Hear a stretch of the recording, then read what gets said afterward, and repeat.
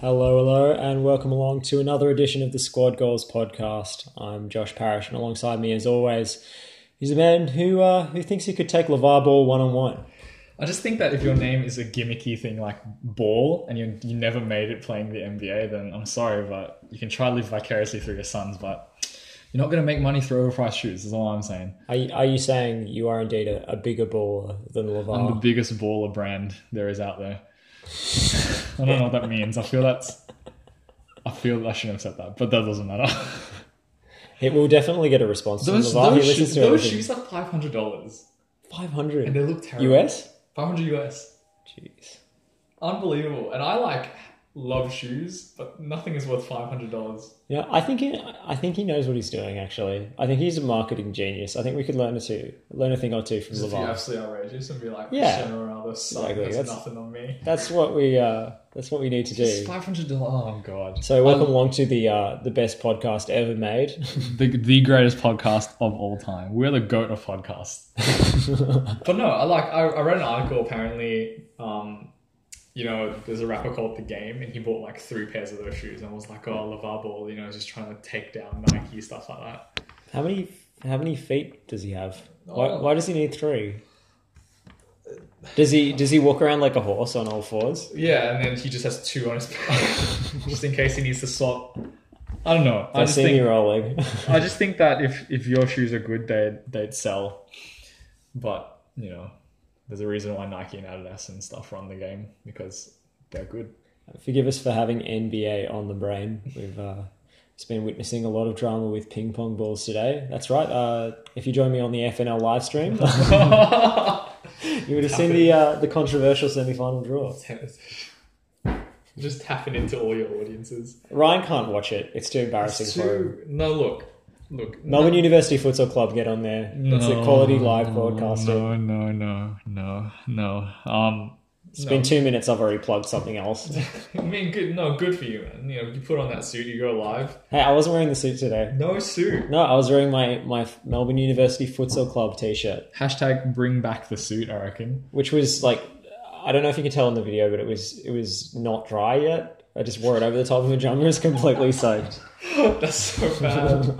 Well, my webcam's so grainy. I don't think anyone noticed. No one would notice, but I'm sure it went well. I just can't. It's just too much. There's something about you that's like you're grinning at the screen makes me very uncomfortable.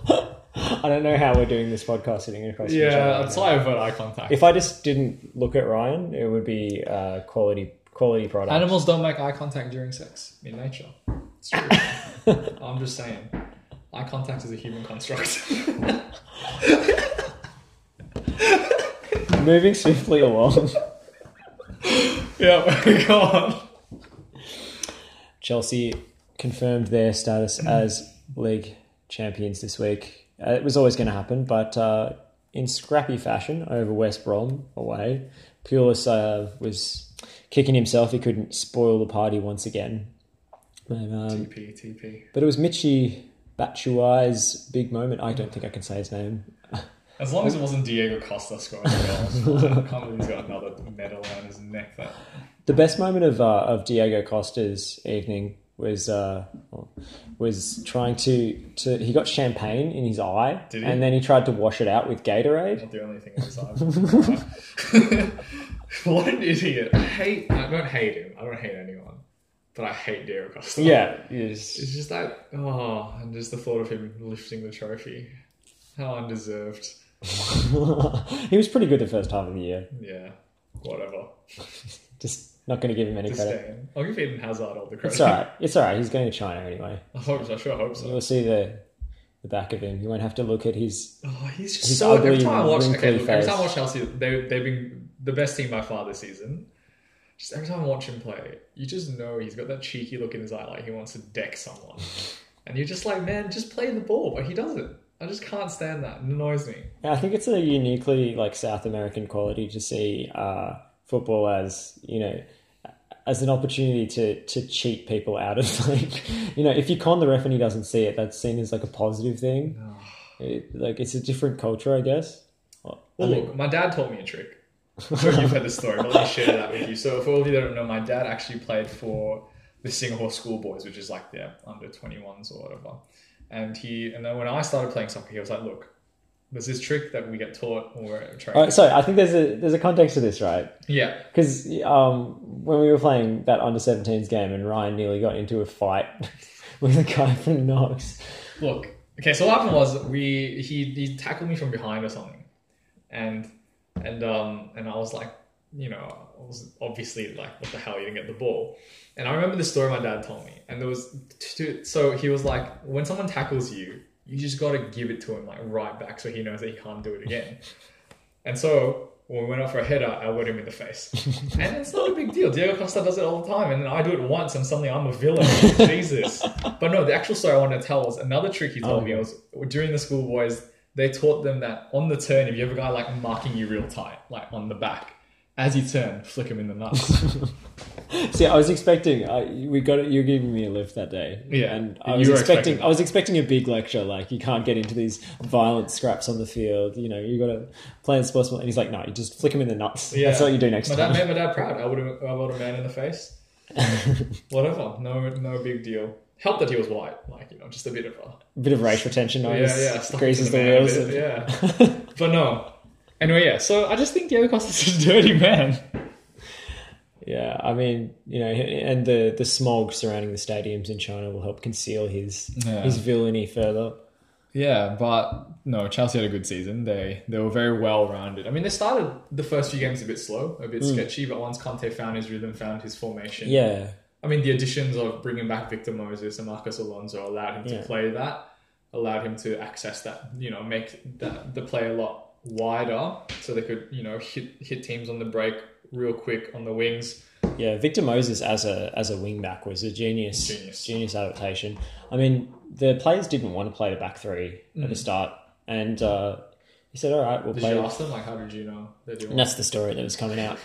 Just got a call from Marcos Alonso. Yeah, sources say. This is TMZ with George Barry. My sources, other people's sources, not my sources. Yeah. He said that the players were not keen on the back four, and Conte said, "All right, we'll do it your way." And then after they got smashed 3-0 by Arsenal, he said, "All right, your way's not working." Yeah, and went to that adaptation of his Juve system, and which worked wonders for him. I mean, and now other teams are adopting it. You know, you saw Arsene Wenger move to a back three.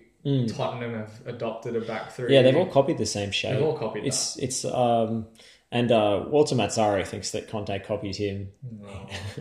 Like the 3-4-2-1. Well, hold down a job for like more than like a year, and then we'll see. I don't know if you can really copy a formation. They're pretty there's only so many ways you can arrange 10 outfield players. Look. But I guess the attacking trident Mazzarri had at Napoli with Hamsik, Lavezzi and Cavani, it was a similar system. But it's worked tremendously well for Chelsea. I can't remember the last time a back three was deployed in England with such success. And he's adapted Azpilicueta into like a centre back in a back three. So like the right sided centre back, which gives them sort of better defensive like the speed to cover in behind, and also the ability to defend in wide areas. And then David Luiz's flaws are masked by it. And then you don't need three in the middle of midfield because you've got Kante, so it frees up one player to support the striker. Kante is a player. He is, he's definitely a player. But I'm just calling it now. Idrissa Gueye, you look at his stats, they're very similar to... Yeah, he's also a very good player. He's a very similar player to Kante, and Kante's stats have actually dropped off from last season just because he's had less to do. He's making less tackles because he doesn't have to make so many tackles because Chelsea have the ball more, that kind of stuff. But you look at Kante's stats last season for Leicester versus Idrissa Gueye's, I think he's a player in that mould that top teams should be going after. Yeah, United listening. Yep, please. But you know what? Just like trade deal, like just give him Wayne Rooney and Fellaini. Just take whoever you want. Take the Everton boys back. Just take whoever you want. Like just leave like Pogba's, like leave the ones that you want to keep, but just be like it's open shop. Whatever you want for Idrissa Gueye, you can have, and just take it. I'm sick of this nonsense of like Fellaini being like the destroyer. Well, he's not. He can't defend. I know there's been a theme of the podcast, my Fellaini rage. Ryan's got a bone to pick with Marouane. And it comes through. You can guarantee there'll be a Fellaini bashing section on the podcast. Even when he scored the decisive goal last week against Celta Vigo. I don't care what he did. Let's talk about that game. United were pretty lucky to scrape Very through. lucky. But even when Fellaini scored, I was kind of like, I still don't like you that much. But thank you for the goal. I was just raving about Rashford's assist. I just didn't really pay attention to the gangly Afro head fuck on the end of the cross. Jesus. Look, I haven't gone that far. I'm sure he's a nice guy in real life. I don't know about that. Again, Josh's sources tell him that Fellaini is actually a dick. Yeah, look, he elbows people. He's just... No, he is anyone who elbows people on the field must be... He's the Belgian Diego Costa. But yeah, United, after dominating the first leg, they had a pretty good first half. I thought they played well first half. Yeah. But they dropped off dramatically in the second half. Celta Vigo just came at them. Yeah. They needed, some assistance from John Guidetti. John. To progress. The guy that you would not want to talk to in a bar. He looks like a Swedish neo-Nazi. And he was talking a big game before the match about, Manchester. Wasn't he shit talking and stuff? Yeah, after, playing for City in inverted commas. Wasn't he alone at Celtic for a long time? Yeah, he barely played for the first team. And you could see why. Yeah. I mean, it was, maybe the biggest game of his career and I suspect the worst performance. Oh, he had that last kick as well. Last kick of the game after they equalised. It was an extraordinary fumble with an open goal and he just like tripped himself over. It was very ungainly. I was watching, I was flicking over to the Lyon Ajax second leg because that was a crazy game. Ajax winning first leg 4-1 and then nearly throwing it all away. And Lyon had some glorious chances to level it up on aggregate. Yeah, I switched back and United have had a red card and Celta have equalised and are pushing for the winner. I'm worried for United in this Europa League final. I do worry. I think the youthful exuberance at Ajax might not do them, but at the same time you have Fellaini who's willing to kill anyone and everyone in his path. I think United. I suspect United might play the villains in this one and actually do one. On the break, because Ajax they don't have much experience. They're a young, vibrant, exciting attacking side with an average age of like 21, 22. It's crazy. Arsene Wenger will be licking his lips. Yeah. In a weird way. Why is that sinister? But recover from that. Ajax is, this is the challenge in the podcast. I try and make a serious point, and then Ryan just puts me off track and tries to. That's true. Arsene Wenger loves him young. Yeah, well, he loves all the players. He loves unrequited love. That's what Arsene Wenger likes. He's really into saying, "Oh, I could have had him." Yeah. Did he say that about Ronaldo? I remember he was like, "Oh, Arsenal could have signed Ronaldo." He said that about everybody. Yeah, but you didn't sign Ronaldo. You signed who? Nacho Monreal. So deal with that. Anyway, go back to Ajax. Yeah. So they've brought in a whole of their legendary former players as coaches, assistant coaches. So Mark Overmars is there, sporting director. Dennis Bergkamp's a coach, part of the backroom staff. What's his name? Edwin van der Sar is actually their CEO or marketing guy. He's the marketing guy. guy. Well, he was the head of marketing and now he's their CEO. So he'd be interested in heading up marketing for the Squad Goals podcast. We could use a bit of a big name allure. Because he has like a commerce degree or something. Was he good on him? Yeah, he went to university after he retired. He went back and got an education. He's a smart guy. Edwin, if you're listening, just give us a shout out. We can't pay you much, but we're willing to change the name of the podcast to I don't know. Trying to think of it, Edwin van der Sar. Yeah, that's a hard name to make a pun with. The Edwin van der Pod. We'll work on it. Yeah. But they've done a great job of it, incorporating all these legendary former players into their coaching system and going back to a very pure interpretation of the Johan Cruyff. And I think that's important. Philosophy. I think we spoke about this before, and I spoke about this, like having coaching staff that understand what the club means is so important. Because at the end of it, like, yes, sport has become a business, but when it comes to actually getting players to really give their all for the club, they have to understand what the club stands for. I spoke about this at United and like why I think Ryan Giggs or someone of that mold would have been the perfect manager to replace David Moyes. Because even though like experience counts, like I think understanding the fabric of a football club is important, which is why like, you know, Ajax have had this run of success, is because having former coaches, like staff and coaches who are former players who have come through the club, who can relate that experience to the young kids. Obviously, they have an average age of like 20 something. Yeah, it's ridiculous. Yeah. Like for these kids to be able to play Europa League final has to stem from more than just talent and training. It comes from having the right guidance, people to really help you understand when you pull on that shirt what that means. And I buy into that. I think that's such a good thing. And I think clubs should do that more. Yeah, I mean, especially when you've got this ingrained philosophy from, you know, stemming from years and years back. You know, obviously it's Johan Cruyff who really set the foundation at Ajax and also at Barcelona, you know, the total football, you know, freedom of movement, the possession of the ball being everything, players interchanging positions and being multi-talented and flexible. You know, Cruyff, when his playing days, was nominally a striker, but would pick the ball up at sweeper. Anyway, he would, and everyone's supposed to interchange and move into the space left behind. And I think, like, you see that, like, why Zidane's having so much success at Madrid is because he knows what Madrid is. Yeah, the he same knows way how that to manage the success. Yeah, the successful Barca coaches have been former players like Luis Enrique, Pep Guardiola, Frank Rijkaard, all of them, and the guy who didn't make it was that Argentinian. Yes, Martino. Yeah. Even then, he didn't have a bad run, but at the same time, like, there's a clear difference when the manager and coaching staff don't understand what the club means.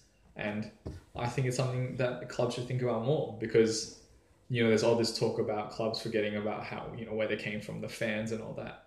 I think the Ajax model, even I appreciate that, you know, Zidane is the manager of Real Madrid. I think these things matter and it shows in the play. Quick fun fact, Gerardo Martino. Any guesses as to where he's coaching now? Ooh. Why do I feel like I know the answer? Because you probably do.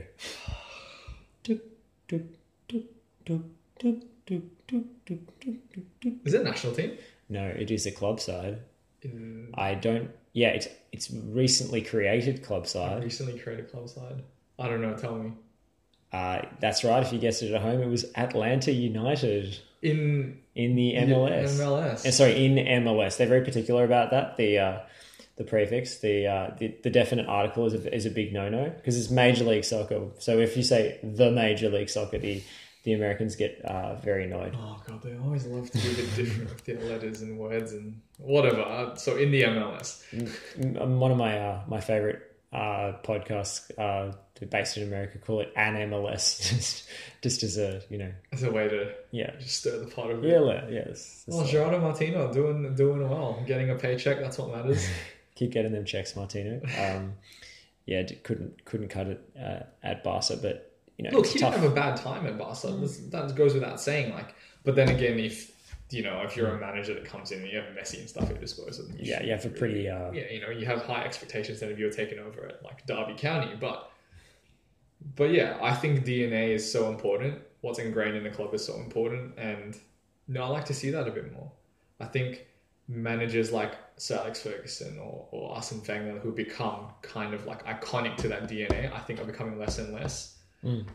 Which then you just end up with the same sort of rotating roster. If you get fired from a big club, then you have the names that circulate. Someone like Carlo Ancelotti has been very successful, but you know, he's never going to have a long stay at a club. He's sort of 2-3 year periods. He'll win stuff. He's one of the most successful coaches going around. For sure.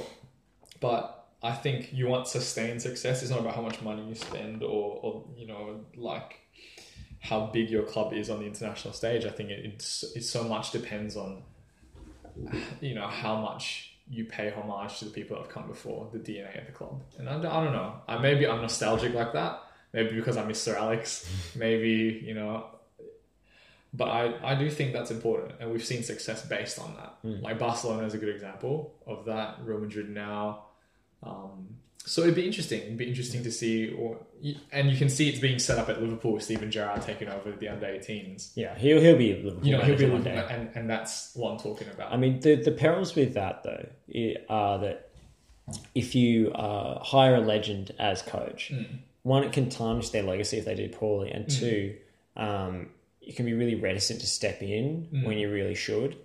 I mean, you can see it go terribly wrong, like Diego Maradona in charge of Argentina, for example. Yeah. And not everyone's cut out to do it. I completely agree. So I'm not saying like during the hiring process, if let's say like at Arsenal, I'm trying to think of former Arsenal, like Gilberto Silva rocks up for the interview and just like, well, why are you suited for the job? And he's like, oh, because I played here. And I'm like, well, and you need something else. You need more than that. But I think it's important to consider that aspect of it. And even if they're not a former player, someone who has an appreciation of what that club is supposed to do. I'm a big fan of clubs having an identity, even if it's not necessarily like a Cruyffian like total football philosophy. If it's like like Stoke City, or actually that's not a great example because they've tried to change their playing style, but under Mark Hughes. But say Athletic Bilbao. The whole Basque thing. Local players, pretty direct football, just being kind of rugged and athletic. Or get ready for it. If you want to make a A-League analogy, well, like Kevin Muscat and Mel Victory. Like I think he might not be the most decorated player. I was gonna say human. Like he was just not a nice guy to play. But like he's a pretty decorated human actually. Have you seen all the sponsorship on his like collars and I think they put every adornment. I think he next will be like a head tattoo for his bald head, just anything that shiny, like a Mirabella endorsement, just off his shiny forehead, just on there. Shiny. But you know what I mean? Like he gets what Melbourne Victory stands for. Just for all you A-League snobs out there. A-League snobs. You're hating on me last week for the Euro snobs, but you get what I mean, and I think that's important. And so I think Steven Gerrard is a good example of that. I think he'll definitely become manager one day of Liverpool. Don't know how we got here, but I think DNA is important. So what about some clubs who have no history, like Manchester City? See, I also have a problem. You can't buy history. Like don't go pretending just because you bring Guardiola and you bring Jesus in. Like, man, none of that shit matters. Like, show me the trophies. Yeah, look, it's pretty funny. Like, that's a lot of the stuff that Guardiola said before he went to City is he sees it as such an opportunity because it is it's a blank slate. He's got no prior expectations. He can just mold them how he likes. Ask him who Mike Summerby is. Like, he don't know that. I don't even know who that is. I just said his name. Name dropping, you have no idea. About 50s, whatever. I just know that he's an important person at Man City, but I can't think of any famous Manchester City players. Like Robinho? I mean, oil money. Oh, right. There was a Chinese guy, a Chinese international that played for Man City. I don't know his name. Don't want to run the risk of being racist. This is what you come here for. I mean, they had a long campaign to bring Guardiola. They're bringing all those people he used to work with at Barcelona, like Soriano and Chiqui Begueras. That's what his name is. It's like his name is not Chiqui. It's Chiqui Begueras or something. Oh god! You say it. It's it's got T's and X's in it. It's crazy. Chiqui. That he must have got bullied when he grew up. I think his name is something like that. Chiqui Begueristan. That sounds like a country. Where are you from? I'm from Chiqui Begueristan. It's one of those small central post-Soviet. Central Asian post-Soviet dictatorships like Chechnya or something. No, and we saw that coming, the Guardiola signing coming, but I don't know, they must have thrown a shitload of money at him. Oh, for sure. You need someone to pay for all the suits that he rips on the sideline with his dramatic tight pants. Did you see that happened to him and to Zidane? Yeah, when their pants ripped. I think Jurgen Klopp's got the right idea. He's got active wear. He knows he's going to be jumping around. Or just do a Jose, dress like a homeless person and just rock that. And just don't move and just look grumpy. Just call Kanye out, be like, I just want a wardrobe full of Yeezy Season 5 for a collection of just curtains and blinds that just cover you but aren't tight. So then when you need to celebrate, nothing rips. Conte's got an odd mix because he wears the suits but then the baseball cap. It's really strange. Yeah, he's trying to, he's all kind of chill at the top, which is why he can go off his nutter. Yeah. But the rest of him's business, I think, which is why he won the title. Good balance of crazy and he definitely manages to run up and down the sideline without spoiling his finely tailored Italian suits, which is an example to all of us. One thing I wanted to say is, do you think he's sticking around? Because Stefano Pioli has been fired by Inter. Not because he was doing that badly, although they did have a pretty bad run when they conceded a lot of goals. But he's generally been, thought of as a pretty good appointment. I mean, it's Italy; you can lose a job over anything. But the new owners have fired him. Chinese owners, the ones who own Jiangsu Suning. That's right. You said this last week. Yeah, we were talking about it in during the whole Crystal Palace playthrough predictor pod. I think some of my background knowledge may have been cut out of may have been left on the cutting room floor there. Yeah, sorry, I had to get things moving along. No one cares about Trent Sainsbury and Andrea Ranocchio, but his family cares about him. Probably. None of our listeners. Yeah, about 3 listeners. But they've fired him. Tom, Ed, yes. More as 3. I think Guy and Ed listeners on. Oh yeah, right. Shout out to all of our regulars. They're like barflies. It's just tragic. Like, anyway, I'm trying to make a point here about Yeah. So they're trying to bring in a big name coach, and Conte is top of their list. But I suspect he will stick around and just use Inter as a way to negotiate a pay increase. Yeah, bigger contract. Yeah. Conte, not such a nice guy after all. It would be Pirlo said about him, when he speaks, his words assault you. So, he's a pretty fearsome character in the dressing room, but also like very passionate. Like, which is what you want around a club. He's a dramatic Italian dude who's gonna, does everything at 100%. It's not gonna.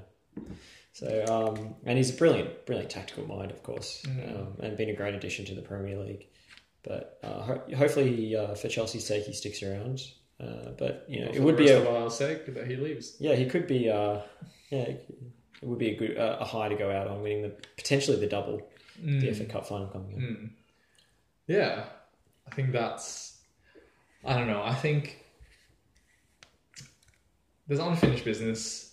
He'd want to make an impact on the European stage of Chelsea before he leaves. I think. I think he's an ambitious sort of guy, and obviously Inter don't have Champions League football. I don't think. No. I think they're mid-table. Or something. Yeah, they've been pretty bad.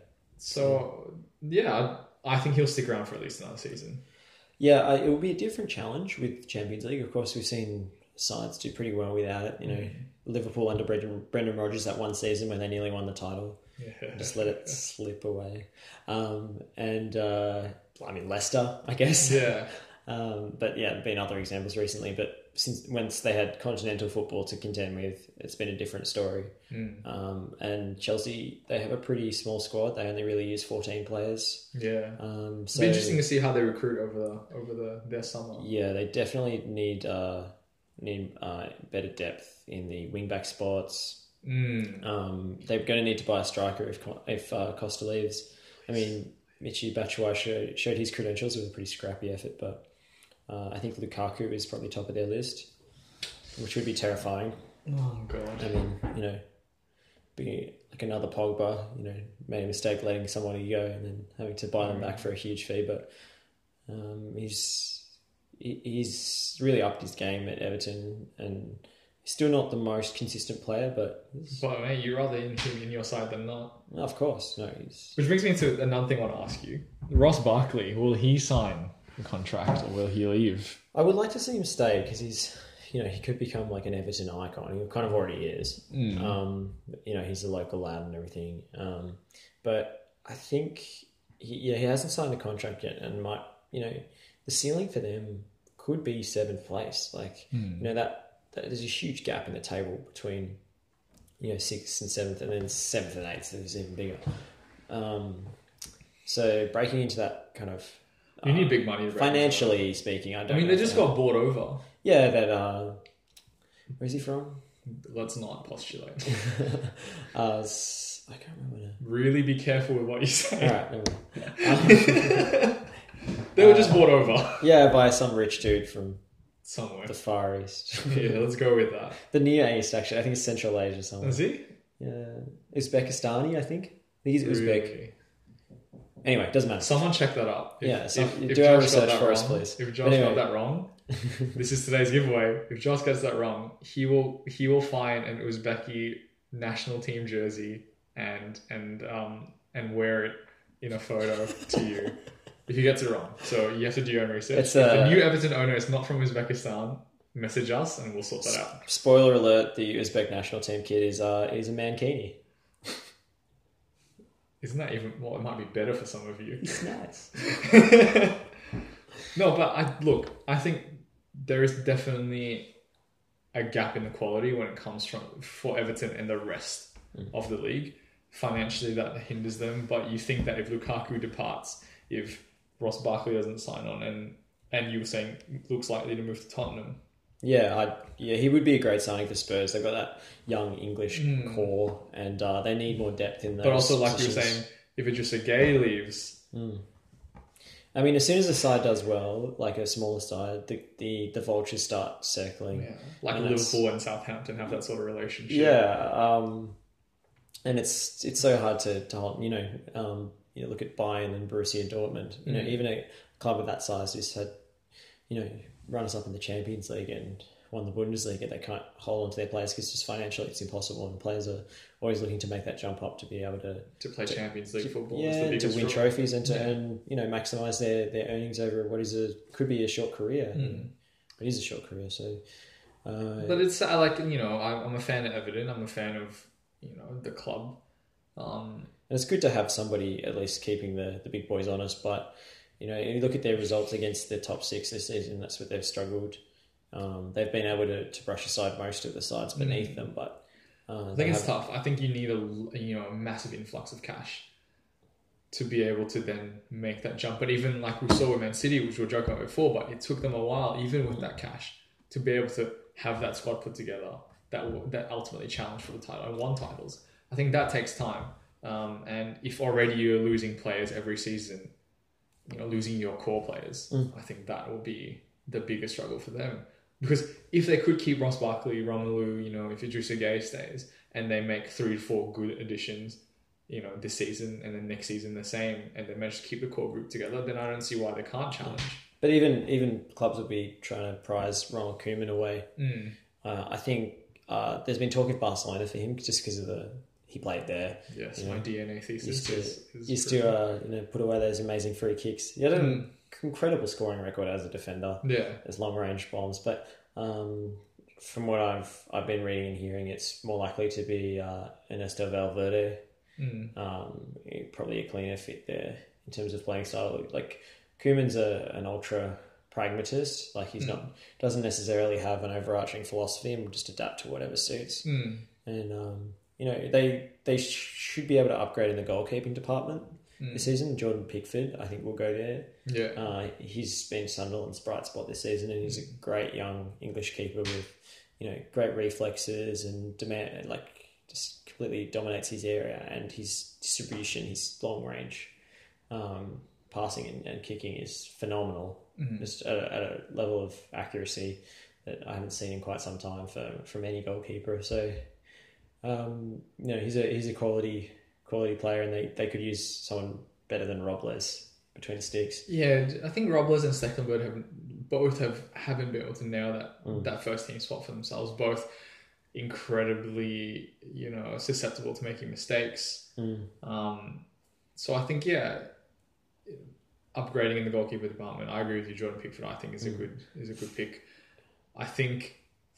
Defensively as well, Leighton Baines, Jagielka are aging. Yeah, Seamus Coleman is still injured. Yeah, he's going to be out for a while. He's out for a while. The same player. And Funes Mori, I think, reminds me a lot of like Marcos Rojo in terms of sometimes he can just make some rash decision and then you're caught out.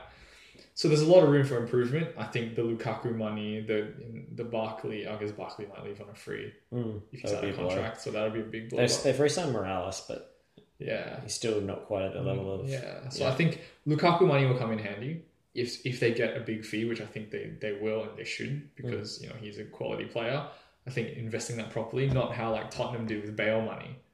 You know, really understanding the targets they want, that will help improve them, because I think Lukaku money will be big and it'll help them. Yeah, I don't know how much, like, the transfer market is so ridiculously inflated, and the longer you seem to wait in the window, the higher the fees are, because, you know, you see one huge transfer, you know, if Antoine Griezmann ends up going to United for, you know, a world record fee. I mean, I don't know if... I'm a bit sceptical about that. It would be, in all honesty, a huge step down for him. Believe. In terms of... Well, believe. If we make Champions League...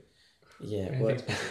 I mean, it would be a step up in terms of pay packet, but honestly... in terms money of talks. Standard. United. We'll pay you whatever you want. Well, I mean, the idea with, you know, the assumption with Simeone and Griezmann has been that they will lead Atleti into their new stadium, and they're supposed to be moving there next season and play a season there. The stadium's probably not going to be ready, even though the fans started ripping the chairs up after the Real Madrid game, because there's another home game, and then there's the Copa del Rey final, I believe, to be played there, and they're probably going to have to use some other ground at the start of next season, because it's being bought up by some... I think that's by the city, and they're turning into, you know, fights or something. But yeah, the assumption has been that Simeone and Griezmann will stay for another year. But Inter's calling if they don't get Conte. You know, Simeone is another huge target of theirs, because he used to play there, and he has the DNA thesis. Yeah, he has a decent connection. I'm killing it with that club, and, you know, he's sort of he's one of those Argentinians who is culturally Italian. Like, there's a link between those two countries, and so many Argentinians played for Serie A teams and lived there a long time. Simeone's no different. But, you know, if Griezmann's agent wants him to go to United, he will probably go. Is Griezmann's agent Mino Raiola or whatever? Oh, we should check that, but I think he is. Yeah. So another huge cut. That dude has his hands in so many pockets. He's just got his fingers in pies everywhere. Oh, well, yeah, I think... Look, I want Griezmann at United with all my heart. Of course. He's a world-class Take that number 7 shirt, make it your own. But yeah... I mean, they've made, you know, Champions League final, semi-final, you know, 4 times in a row or whatever. Like, they're Atleti at the moment a giant of European football, and that's not something that can be said. By him, like, good. I'm happy that him and Pogba are best mates. So that would be, you know, that's good. Good news for United fans to have that link. But I think, if you ask me, I think United should focus on really getting some good couple of defensive signings in. It is not Mino Raiola. Some dude called Eric Olhartz, who I've never heard of. Okay. So probably not quite as likely as if it was... if it was Mino. If it was Mino or George Mendes. Oh, hey.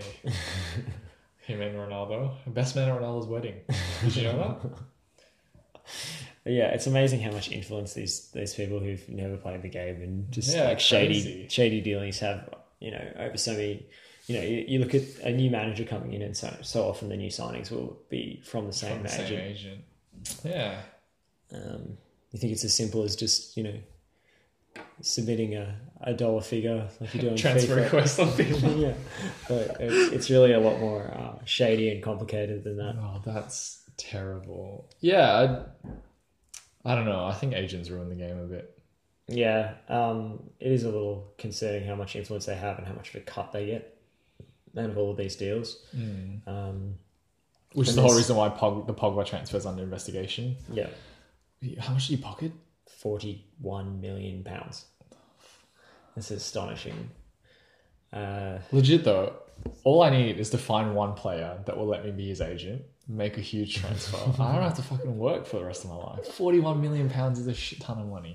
How do you, like... You couldn't even spend all of that. I don't know. I think I'd find a way. And that is why this podcast has no funding, because Josh uses it all. Frivolous expenditure. It's like what George Best said once, you know, a lot of the money I spent on women and cars and drinks and so forth, and the rest I just squandered. George Best, what a character. Although I do have an apology to make now that I feel is the right time to do it. Yeah. In last week's podcast, for those avid listeners, I shit talked Karim Benzema. Said that the great part was that it didn't even come out until after the second leg. So I shit talked him, and I woke up the next day, and he just done 3 defenders and set up a goal and had a great game. So to Karim, I'm really sorry I doubted you. That was his own edition of the Kareem Hakeem Dream Shake. Just 3 defenders out of nowhere. I was astonishing. I stand by my comments to some extent, you know. So it's not a real apology. It's just token, just based on one particular skillful maneuver he put up. Just because you have one good game doesn't mean the stats don't reflect your season. And I stand by that, you know, that the numbers speak for themselves. But he had a good game against Madrid. Yaz called me out on it. He picked me up. We went to the gym. And he was like, I heard you shit talking Kareem. And I said, I did. And I apologize. But then Yaz also said he said the exact same things to his brother 2 weeks ago. So, look, even Madrid fans are a bit doubtful. So, Kareem, you proved us wrong. Madrid fans boo Ronaldo. Yeah. So, I mean, there you go. I don't know if their opinion can be really taken seriously just week to week. Well, Yaz did actually say to me that he also didn't appreciate your shit talking about how apparently Madrid played better when one of the BBC are out. It's true. He thought it was blasphemy. That was not a shot at Bale. It was in praise of Isco and the team balance. They're all great players. You can answer to Yaz when they're all great players. Undoubtedly gets in touch with this podcast. This is the problem with the Galacticos policy. Is it's not in tune with with team chemistry. It's just trying to buy all the star names and not thinking about how the pieces fit together. And competitive balance is way more important, in my opinion, than individual talent. Well, you'll be hearing from Yaz about this. I'm sure I will. Oh, dear. All right. How about we wrap it up with predictions for the Europa League and Champions League?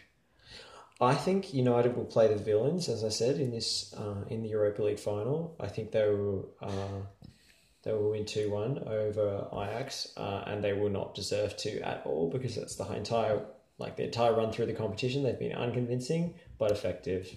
And Ajax will be the neutrals' favourite, and they will probably score because they're so good going forward, but they leave gaps at the back as they showed against Lyon, and I think United will exploit that. What about you? I think, look, because it'll be played on my birthday, I want United to win because I don't want my birthday to be overshadowed by narrowly missing out in the Champions League. I think experience will count for something in this one. Like you said, the average age is like low 20s. Yeah, their captain is 24. Yeah. David Klaassen. And he's like their veteran. Yeah. They have a 17-year-old in the back line. Yeah, well, there you go. So I think experience will count for something. I think if the likes of Rashford and Martial have a good game, then it'll be a good watch. I think it'll be exciting when those guys are kicking. Jose's just prioritised the league to such a ridiculous extent that if he doesn't win this game, it'll be a bit embarrassing. It's so funny. Like he's less the United manager and more the manager of expectations. Yeah, it's astonishing how he can to flip the script and focus the meeting. But he's always been the master of that, and so he set it up now so that if he does win the Europa League, he can talk all the shit he wants. I mean, when he took over at Chelsea for the second time, he was just saying that Europa League it's not a competition they want to be in. It's not something they should want to win. He was just shitting all over Rafa Benitez. Yeah, and then now here he is in that exact same position. Yeah, and he's saying things like, "Oh, he just doesn't care about the league games anymore." Yeah. So I think it'll come down to whether United are willing to play, or if Mourinho is so focused on just getting the result that he shuts up shop and it really just hits on one counter. I think that comes down to that. In terms of the Champions League, look, I've gone on the record before with my Juventus pick, and I think they'll win. I just think they're such a well organized, well balanced team, and they're just on a fairy tale run right now. They barely concede any goals, and they got flair going forward. So many good attacking players. I mean, there's always the chance that Higuain has another choke fest in a big game, like he has, with Messi for Argentina. If Higuain had been able to put away chances in his international finals at Copa America and in the World Cup, Messi would have assists for both winning goals. So Higuain has to come up on the big stage. I don't know. I think we're pretty quick to judge people like that they're chokers, that they don't have what it takes mentally. Never said that. You said that. So no, that's a narrative surrounding Higuain. I'm not saying so. Yeah. I think because you have such a small sample size of big games, and it could just be he missed a couple of chances. But the pressure is definitely on him. But Dybala has just dominated the competition. He is. And he's playing with such freedom right now. And Juventus have such tactical flexibility. They can go multiple directions with their lineup. It'll be interesting to see if they play the 4-2-3-1 or go to the back three with Barzali. And Dani Alves is always looking to stick one to Madrid. He loves a bit of Madrid shit talk, doesn't he? He's one of those players who just he loves being booed. Even racial abuse, he just takes it and gives it back. It's hilarious. Like that time when someone threw a banana at him. He ate the banana. Yeah, he ate it and then thanked the fan for throwing it, for giving him the potassium and the energy required to get through the rest of the game. He's an astonishingly tough. Great competitor. He has the right stuff to thrive in big games, as he has done across the two semi-final legs. But I have a feeling you're gonna back the Los Blancos. Look, I have to go Real Madrid. I think the Ronaldo factor is there. He comes up in the big games, and you can always count on him to always be involved.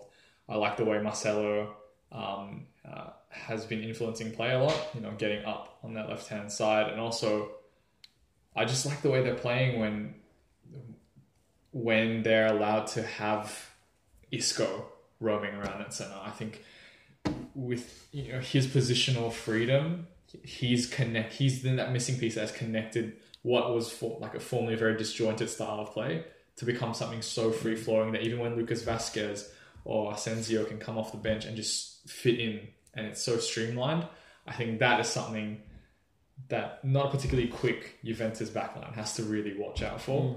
I think Juventus's defensive midfield stocks will be important because Khedira has had his injury problems recently, and he probably provides more protection than Marquisio. Marquisio's better going forward and can arrive late in the box and score. But when you've got Pjanic and Marquisio there, you don't necessarily have that defensive cover. And I think we talked about before in the last podcast, Casemiro and his role, not only defensively, but also spreading that play forward, being that springboard in which Real Madrid attack. So I don't know. I can't look past the progress that they've made in terms of becoming more of a unit, and the way Zidane has allowed key players to shine.